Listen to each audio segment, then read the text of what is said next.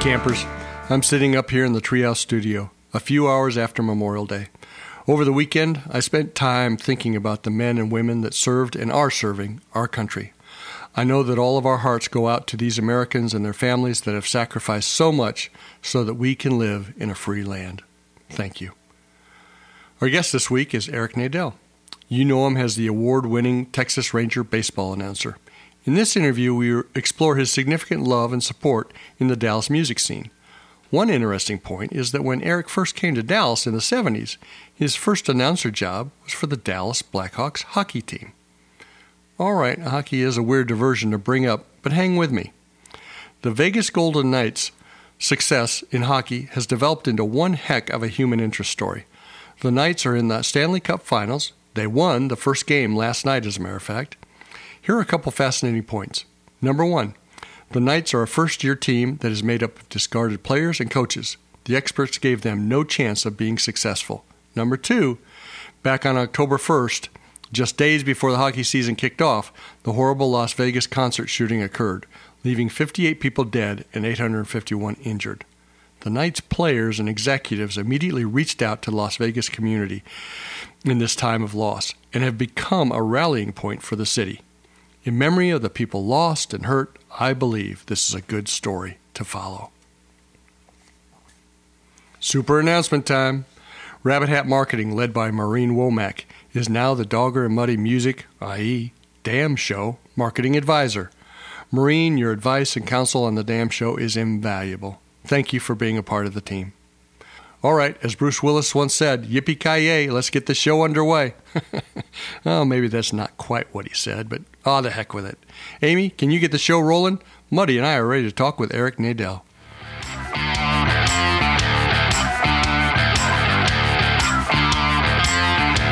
This is the Dogger and Muddy Music Show. Listen up. It's all about the music. Let's check in on the artists, songs, and people behind the scenes. Are you listening?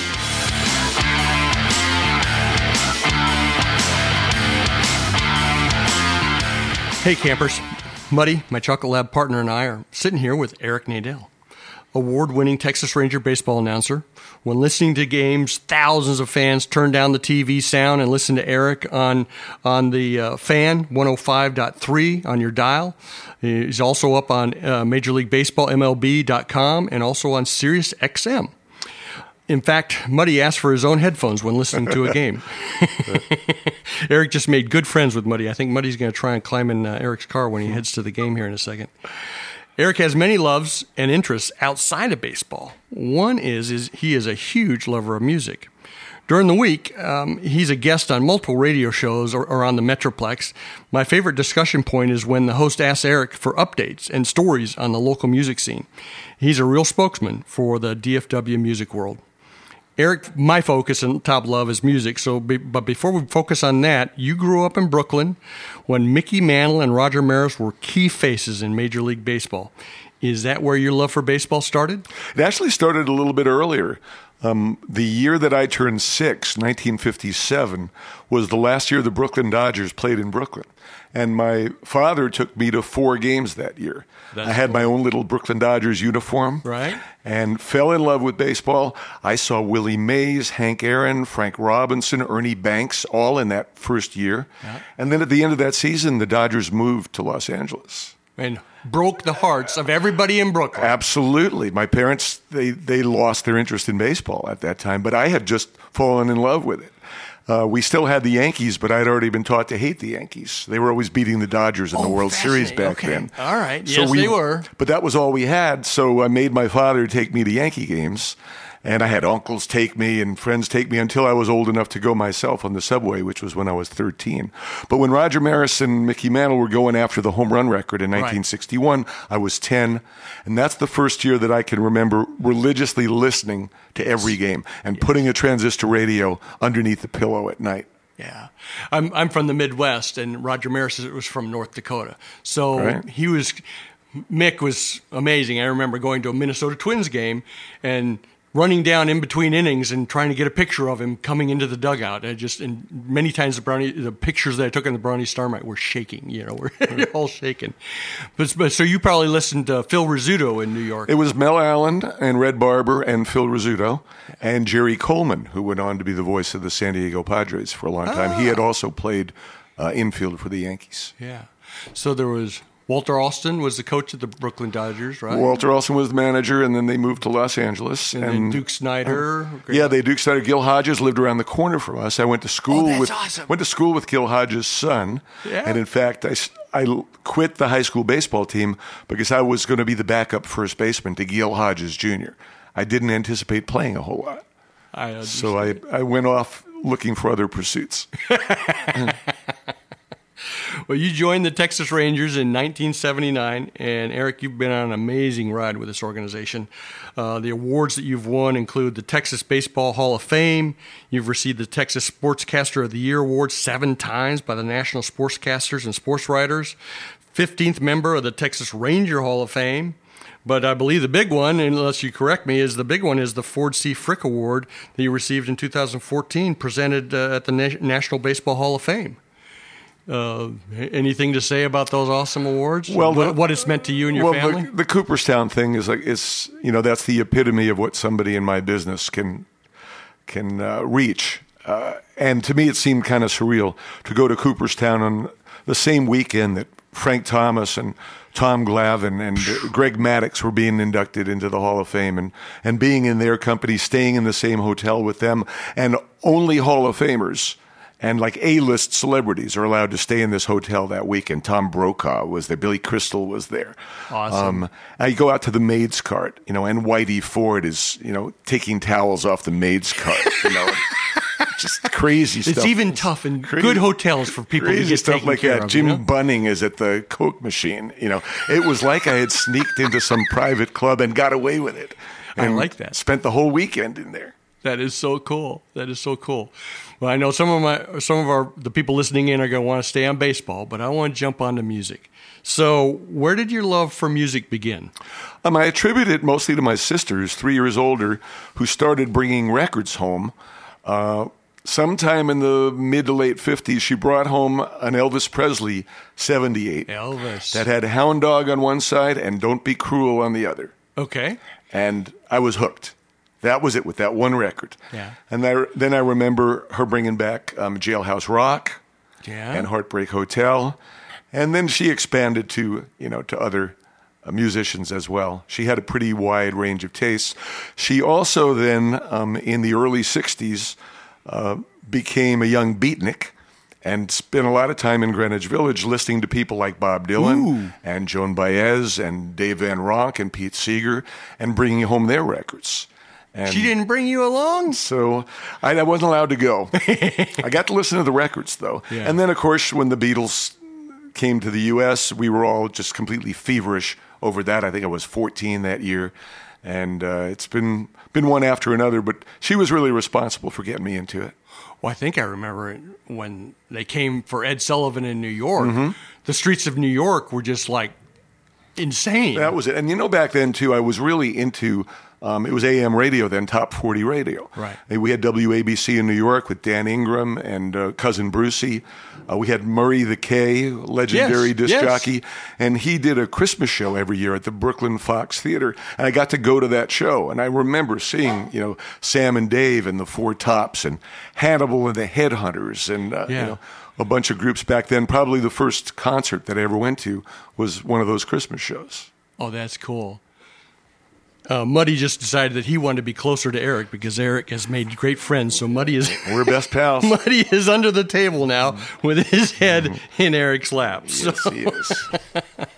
So, New York, the music scene, as you got old enough to start going to events and stuff, can you explain the music scene in New York at that time frame? Well, at that time, again, and I was oriented toward Greenwich Village and the folk scene, which is what my sister kind of got me into. I was especially fond of a band called Jim Kweskin and the Jug Band. They were from Cambridge, Massachusetts. And I remember the first time I actually was able to go to a show, it was an all-ages show with no alcohol. I was at a place called Cafe A Go-Go on Bleecker yeah. Street. Oh, yeah. And Jim Kweskin had in his band, he had Maria Muldaur was the female singer in his band. Ooh. And just a really fun, classic jug band. Right. And I love them. And all sorts of derivations of folk back then. I remember seeing Phil Oakes in one of those clubs back then. I never actually saw Dylan. He was around a little bit. Right. But that's really what I was into. Richie Havens. That's got cool. a chance to see. And then when I went off to college in 1968, then my tastes kind of expanded a little bit more, listening to college radio and being exposed a little more to what they called progressive rock back then. Brown University, right? Mm-hmm. Yeah. Yeah, and we had a really good college radio station, which was one of the main reasons I went there. So did you get involved with the radio station? Yeah, immediately. I had actually already done a summer of radio in Hope, Arkansas as a fill-in disc jockey. How the heck did you get a gig in Hope, Arkansas? It was a totally bizarre situation. I went to a program after my junior year in high school at Northwestern in Chicago for high school kids interested in radio. And my roommate there was from Hope, Arkansas. And he called me the following April, and he said, would you be willing to come down this summer and work at our local radio station? And I said, well, I thought that's what you were going to do. That's why you went to the program at Northwestern. He said, yeah, but I'm sacking groceries at the A&P, and I'm making 3 times as much money. And I want to come down and help me. I want to keep that job, and I can't keep that job if I take the radio station job. So I told him, what if I got you someone capable of doing it? Oh, that's someone cool. who's similarly trained. And so I was from Brooklyn. I was talking like this. Yeah. Oh, okay. All right. And so I get hired to go down to Hope, Arkansas and talk on the radio. And everybody's loving you, and right? It was the first day there. I had to read a farm report. I was the only person at the station because I had signed the station on the air. And I'm there by myself, and I just have to rip off this AP ticker about, I'm giving prices of hogs. And then I got to the word heifer. Yeah. I didn't have the slightest idea how to say that.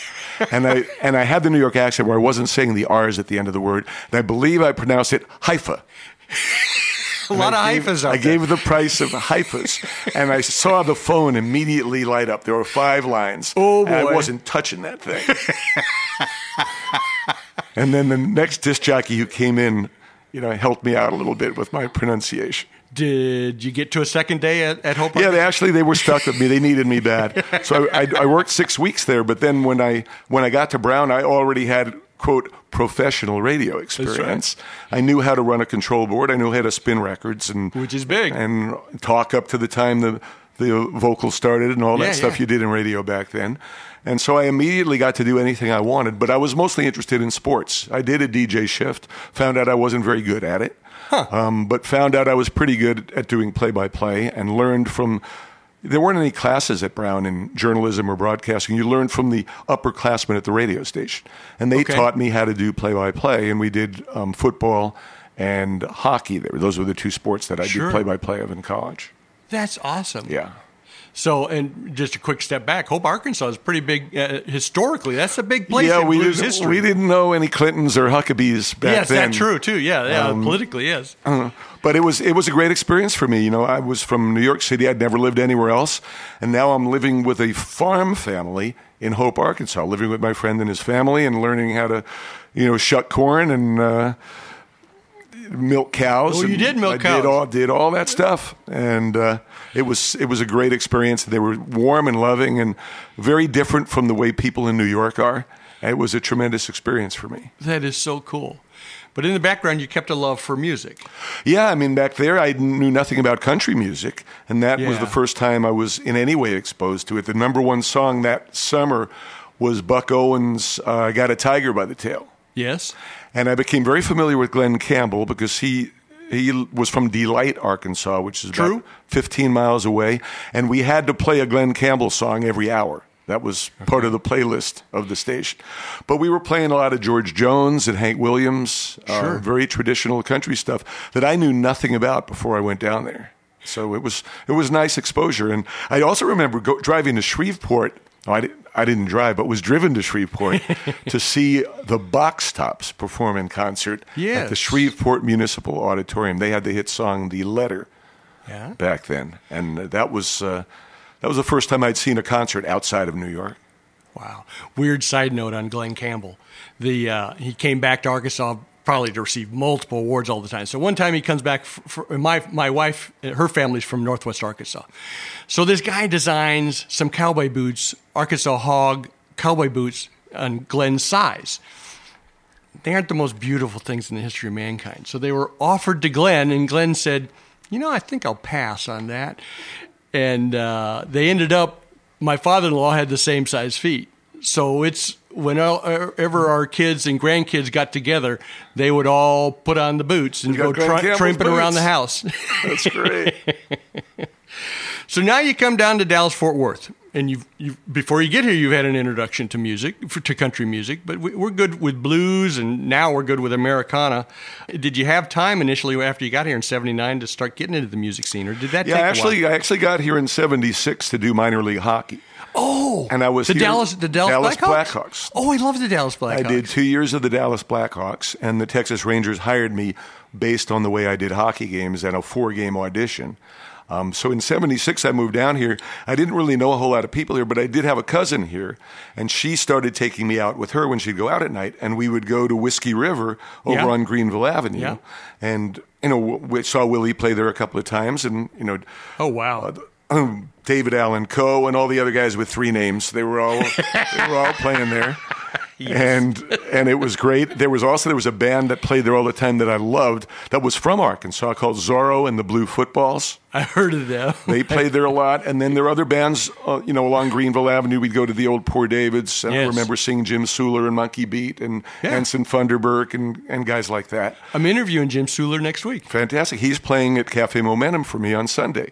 Oh, I love it. At the dinner concert series I do there. I just saw him play with Thorogood in Toronto a couple of weeks ago. Oh, you were up? Oh, that's right. Yeah, they were there. We got lucky. We saw him at Massey Hall, which is now my favorite concert venue anywhere. Oh, really? It was just spectacular. It's really small. It's like an opera house with 3 overhanging balconies. Oh, that's cool. And to see George Thorogood in there and to see my buddy Jim playing in there was really a thrill. That is so cool. That is great. You triggered a fond memory of mine. Let's go back to the Dallas Blackhawks for a second. Maybe you can confirm this to me. When I went to the games, there was this lady of age with what I would call a hun in the bun hairdo up over her head.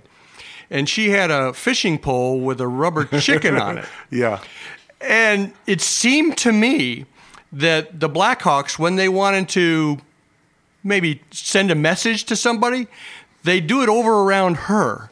Do you remember that? I don't think they orchestrated it that way, but it probably turned out that way a number of times. Yeah. Yeah, the rubber chicken was still there the 2 years I was there. I was there 76, 77, and 77, 78. Yeah.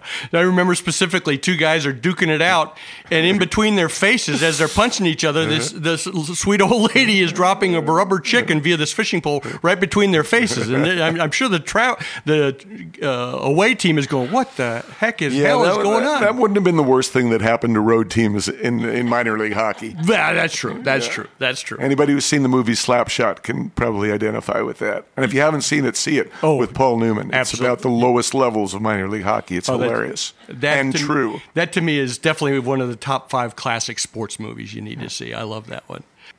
What do you think of the Dallas music scene right now? I think it's phenomenal. In 1999, my wife and I bought a house in Austin so we could spend time in the off season going to see live music and listening to KUT and to KGSR at that time. We didn't have a radio station like that here. Right. And we didn't have all the venues that we have right now. We didn't have the assortment of music, the different genres of music available all the time. Right. Now we do. I tell people all the time, we sold our house in Austin 3 years ago.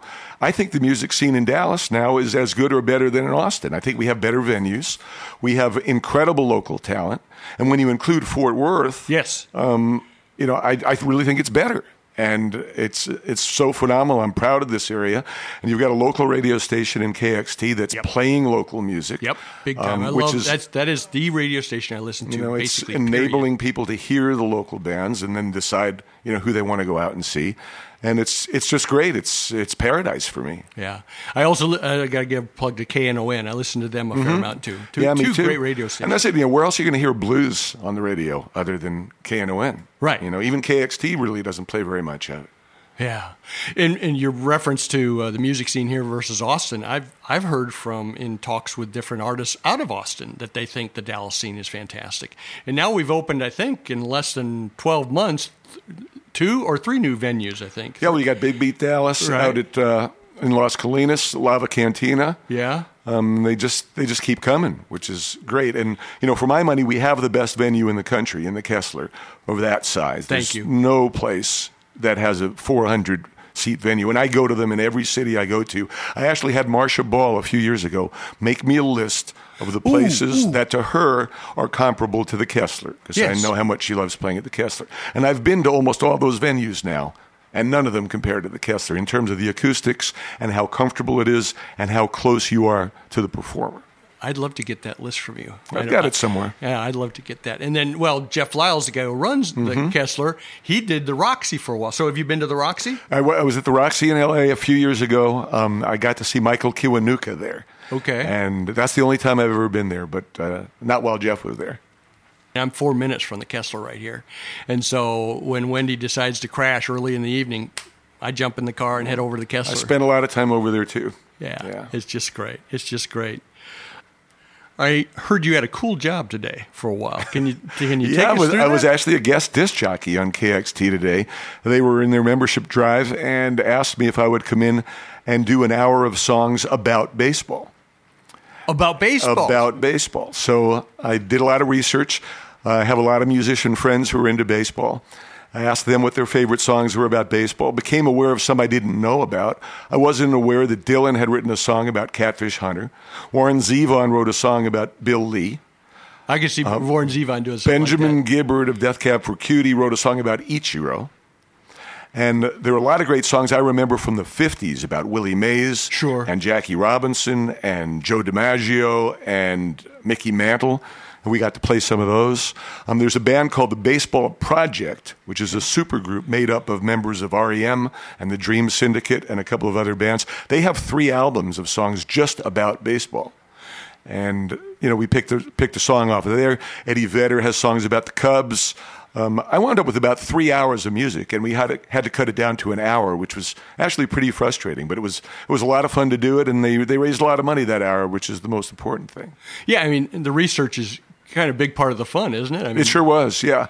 And listening to those songs and then actually making the cuts was really, really tough. And, there were a lot of songs that have baseball imagery in them that really aren't about baseball. They're generally about love and relationships and sex. And, you could do a whole hour just playing those. So we played one of them. There's one by a group called the Treniers, I think, called Love is Like a Baseball Game. And we played that one. But we didn't play, the Gin Blossoms have one called Let's Play 2, which is definitely not about baseball. But there are a few other songs like that I'd like to get a chance to play also sometime. Yes, it's always sliding into second base was something people were supposed to think about. Yeah, at certain times. Yes, okay. After a game at night, you've got to chill out for a while. Number one, when do you get home? And 2, do you listen to music when you're trying to bring that adrenaline back down? Yeah, I do. Our games end usually between 10:15 and 10:30. I leave the park at around 11. I put on KXT. Usually World Cafe is on at that time. And I love that show. Yeah. I love that show, whatever they're playing. And then when World Cafe is over, Undercurrents comes on, which is also fantastic. And I just listen to that on my way home. When I'm on the road, I'll sometimes listen to it. I've got the KXT app on my phone. Or I might listen to, if I'm in Seattle, I'll listen to their public radio station, KEXP. Or sometimes I'll just go to Spotify and listen to something. All my friends know that if they hear a band they like, send it to me. I want to listen to it. So almost every day somebody sends me a new band to listen to. And I do a lot of that after games, too. I get back to the hotel room and either put on headphones or put on my Bose speaker and check out some new music till I get tired. That is awesome. So when do you finally crash, typically? Usually about 1 o'clock, generally. I that's not too bad. Generally try and sleep from 1 to 9. That's during the season. That's pretty much my general modus operandi. It all gets screwed up when you have a day game. And that generally does happen every Sunday and sometimes other days too. And then we're completely out of sync.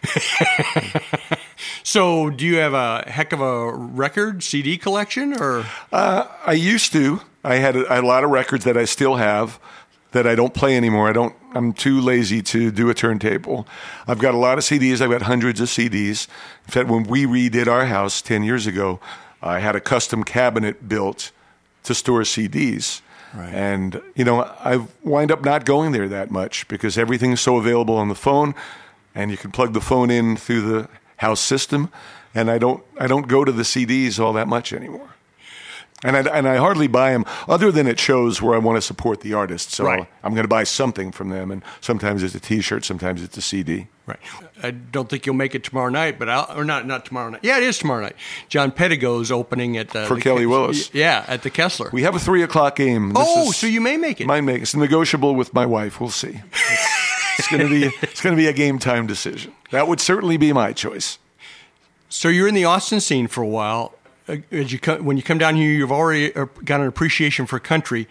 A group of musicians that I love are Guy Clark, Rodney Crowell, Steve Earle. Guys past, but have you had a chance to see those guys and your thoughts on their art? I actually saw all those guys in Dallas at Nick's Uptown or Poor David's Pub, 2 places on Greenville Avenue back in the 80s. Right. And had a chance to see them.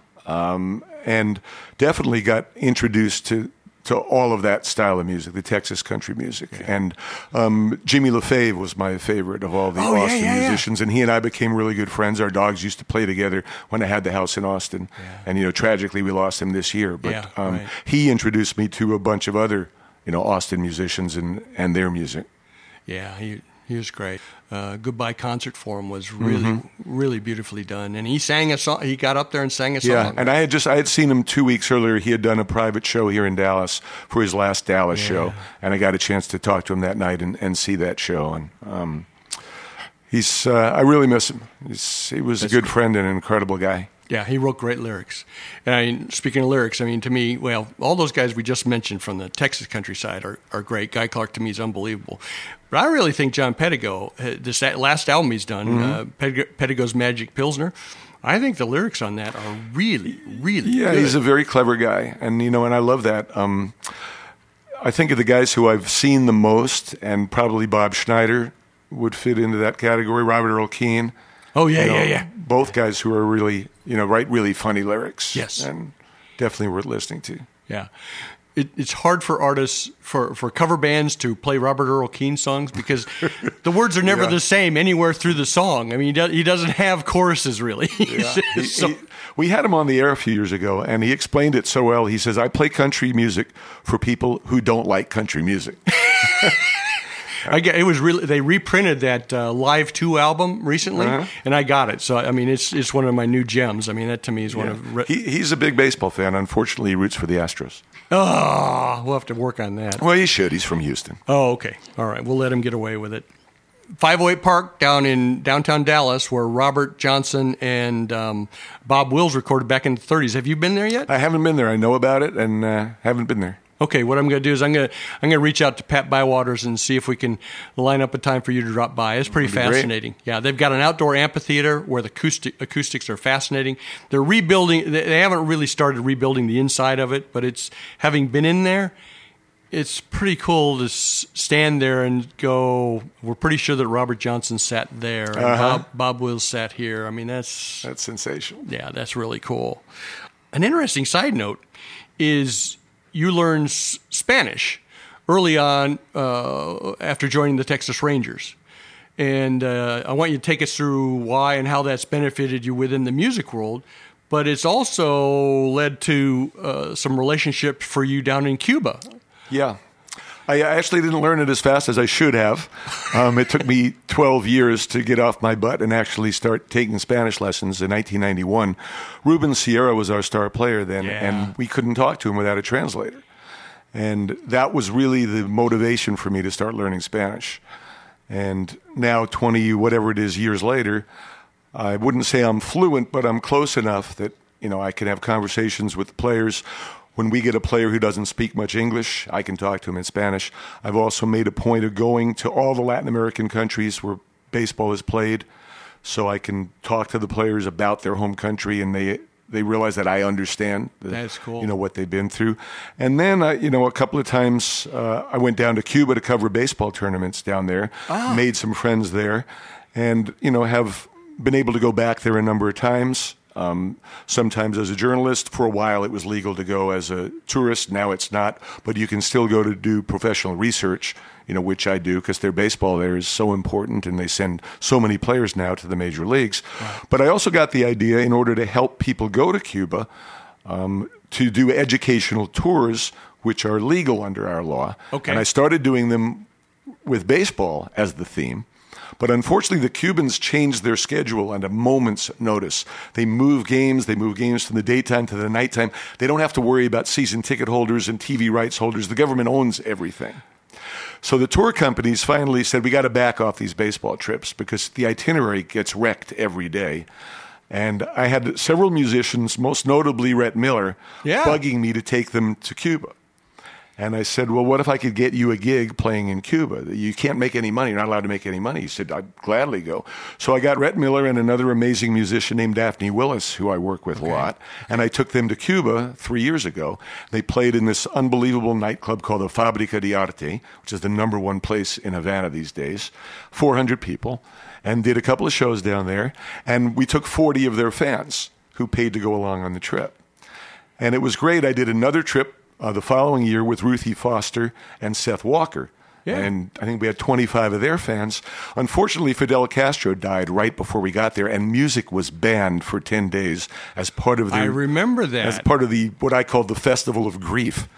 And so they didn't get to play their shows. The shows got canceled. So we basically had what amounted to a tourist trip to Cuba. Yeah. And on the last day, we were allowed to have some private concerts. But Ruthie and Seth this year both asked me for a do-over. So I can understand. We're doing it again next February. In fact, the trip's going to go on sale next week with a tour company called Cuba Educational Travel. Yeah. And in February, I'll take them both back, and they'll get to play their shows. And whichever their fans want to go, come on along. That's cool. Rhett Miller is famous for his old 97s as well as his individual work. So you brought some great artists down there. And going down there, one of the reasons I keep going is the people there are so poor. The average salary is $20 a month. A month. The government gives people enough food so they don't starve. Oh, so so they're covered on food. Well, they're covered on rice and beans. Wow. And one roll a day and a few eggs a month. If they want anything else, if they want fruits, vegetables, meat, fish. That's where the $20 goes. Yeah. Now, what about clothes? Could help. Nobody's giving them clothes. Right. So I've gone back there, a number of times to bring things to the friends that I've made there. The guy who does the same thing I do in Havana, he's the baseball announcer for the Havana team in the Cuban Major League, makes $20 a month. God, and all these other people I know who are in the same business as me, they need everything for their families. So when I go down there, I usually will email them and, get a request list on what's most important to them and, bring down whether it's peanut butter or shoes or vitamins or often it's prescription glasses. They have free medical care. All that means is they can see a doctor. Yeah. It doesn't mean that they can get the medicine or the glasses. They have months and months of waiting. So, by going down there, you can help out. And now I've hooked up with this organization, Proclaim Cuba, based in Fort Worth, which is doing incredible work, bringing down sports equipment and medical equipment, in big quantities to Cuba. And, I'm blown away by the work that they do. Yeah, it was real funny. 2 weeks ago, right after Maureen lined up this awesome interview with you, Maureen Womack, with Rabbit Hat Marketing. I wanted to put another adjective before there, but it's Rabbit Hat Marketing. She is my marketing guru. But right after she lined up our visit, I played golf with Carly Alamino and Eddie Marshall, who are involved exactly in that Proclaim Cuba.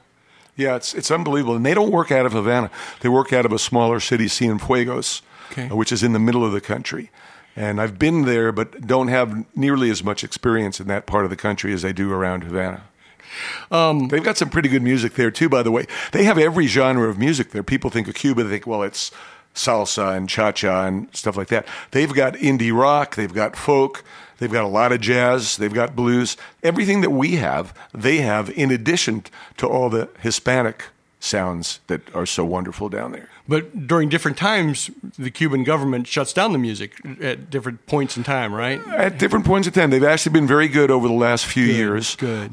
Some of these artists even have lyrics that we would consider to be dissident, not necessarily anti-government, but critical of the government. The arts community there is actually nurtured extremely well. And it's one of the things that all of the musicians I've taken down there have noticed. They support the arts. And even though the musicians aren't making a lot of money, they enable them to play, they enable them to record. The government does provide a decent amount of money to help them out. And unfortunately, they don't have equipment. They always need guitar strings. I always bring those down. Yes. And, things like that. But it's gotten a lot better for musicians and artists of all kind there. And what you said earlier, I want to follow up on that. It sounds like they get to say something, open up their opinions in the songs a little bit. Yeah, and it's changed a little bit. Since Fidel Castro passed the power over to his brother Raul Castro, right. Things definitely got a lot looser, and some debate was actually encouraged about the economic system in Cuba. Excellent. Not necessarily debate over the one-party government, but at least debate over something other than sports, which used to be the only subject that people could debate publicly. Yeah. And now, of course, Raul Castro's gone, and people are hoping maybe it'll become, even more liberal. We'll wait and see. Right. Yeah, the new guy's relatively young from a leader of a country perspective. Yeah. But Cuba's a bizarre place. I tell people all the time, you need to go see it.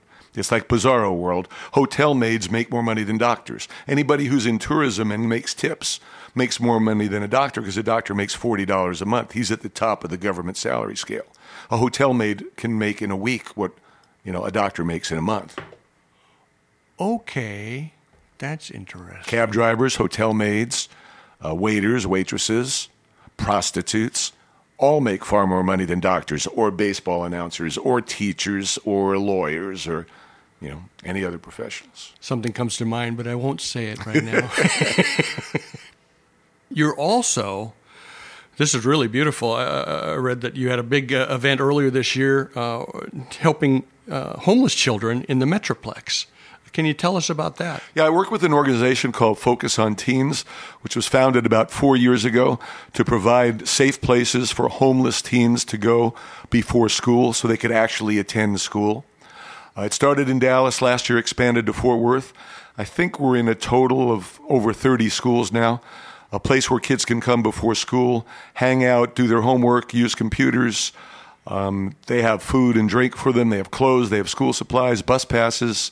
They help them out with anything they need. If they need counseling, that's available to them. And it's a safe place for them to go rather than being under a bridge or in a car or, couch hopping or, whatever they did to get them through the night. And these kids are actually attending schools. They're graduating from school. And I do 2 events a year to benefit that organization. We do one in Dallas at the Kessler. We just did that around my birthday. Right. That Shamika Copeland and Seth Walker played. We did one in Fort Worth earlier this year. And Luke Wade and Grady Spencer played that one. And that was the second one we've done over there to fund a Fort Worth branch of the program that started in Dallas. These people do amazing work. Well, and with your helping them have a place before school and also giving them clothes, that helps these young kids' ego, right? To feel comfortable now to go into school. And just the fact that somebody cares about them, I think, is really important. I've gone to those drop-in centers and seen the interaction between the kids, and it's basically interns who are working for Focus on Teens, and staffing these places.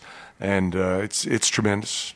Well, and the other interesting point you mentioned to my wife, homeless teens they're in a tough spot. Can you expand upon that? Yeah, they can't go to a homeless shelter. If a teen just shows up at a homeless shelter, they don't let them in.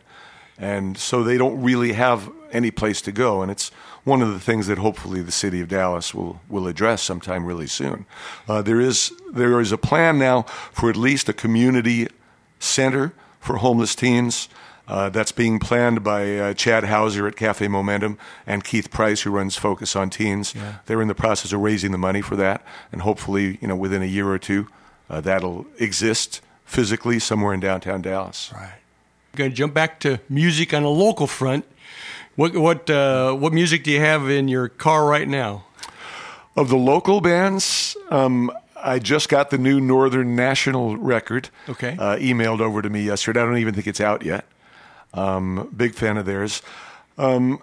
I really like Vanessa Peters a lot. She's a friend of mine, a wonderful singer. I've been listening to her quite a bit. She's coming to play at Cafe Momentum in a couple of months. Okay. In June, Cassie Holt is coming, another local singer-songwriter who's great. I've been listening a lot to Ginny Mac. She played at Cafe Momentum in January, I think. Yeah. I've been catching up on a lot of her stuff. But I'm a big fan of Calhoun. Okay. Big fan of Telegraph Canyon. Okay. Oil Boom, who I understand is in the process of breaking up, unfortunately. Grady Spencer. Yeah. I think he's one of the more underrated local performers. And Salim Nuralla and all of his friends and all of the sort of guys, Trey Johnson and all of those guys. They're all fabulous. Yeah, I love Trey and Paul Williams and et cetera, all their artists. Yeah, Vandaliers and et cetera. You are clearly a local music fan, which is really cool. You're a spokesman for the music scene here. Yeah, well, I try to be. I try to make people aware of how great the local talent is, because people just don't know. And if they don't already listen to KXT or religiously read The Observer for the one or two stories a week that are in there, right. How would they even know? Yeah. Wow. So I try and spread a little of it in the sports world. Yeah, that's great. Going to have one ADD moment. I'm going to jump back. You mentioned Ruben Sierra, and I just got to say that I fell in love with that guy because to me he reminded me of my baseball hero growing up, which was Roberto Clemente. Uh-huh. I just thought their swing. And well, that's who he patterned himself after. He wore the number 21 after Clemente, from Puerto Rico, and you couldn't have a better idol than that. Yeah. And then it brings to mind also Al Oliver. He wasn't here very long, but when he was here, what blew me away, to me, maybe there's somebody out there like that now, but he was the most amazing changeup hitter I ever saw in my life. Couldn't fool him with an off-speed pitch. And it's funny, he used to say that I hit more atom balls than anyone else, which is balls hit right at him. And now we have a way of quantifying that. There's stats for all of that stuff. The average exit velocity of every hitter. And specifically, Al Oliver would know whether or not that's true. Wow. Back in his day, he was just supposing. The Rangers are going through a little change right now. Who are the rising stars that you think we need to keep our eyes on? Well, the rising stars at this point are probably still in the minors. The Rangers don't really have their best prospects ready to go. Okay. But we're getting a chance to see Ronald Guzman play regularly at first, Isaiah Kiner-Falefa playing regularly at third and at second. Those guys have been really impressive, and they weren't really among the highly touted prospects that you read about in the national press.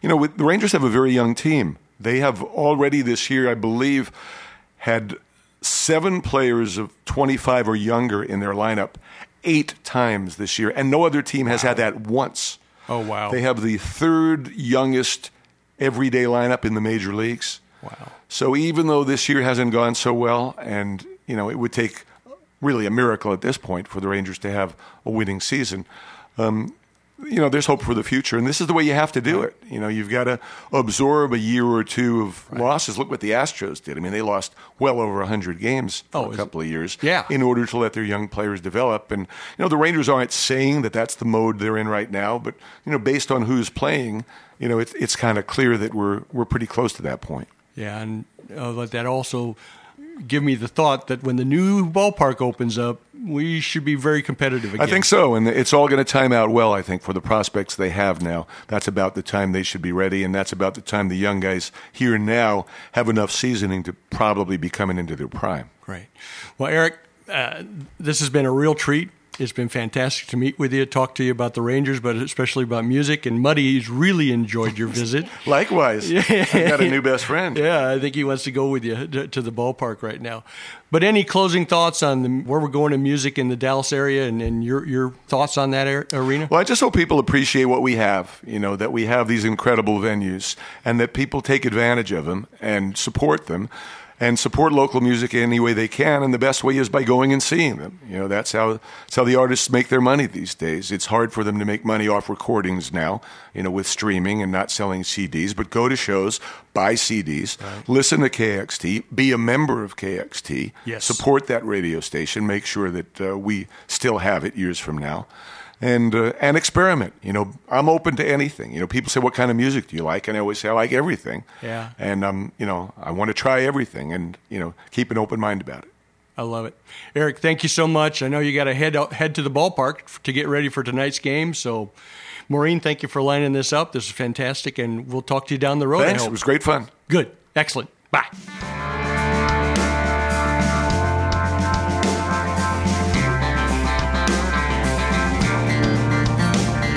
When listening to music, Dogger and Muddy recommend turning the volume up to 11. Till next time, adios. I cannot feel her speak. Punches underwater, drifting in the open sea.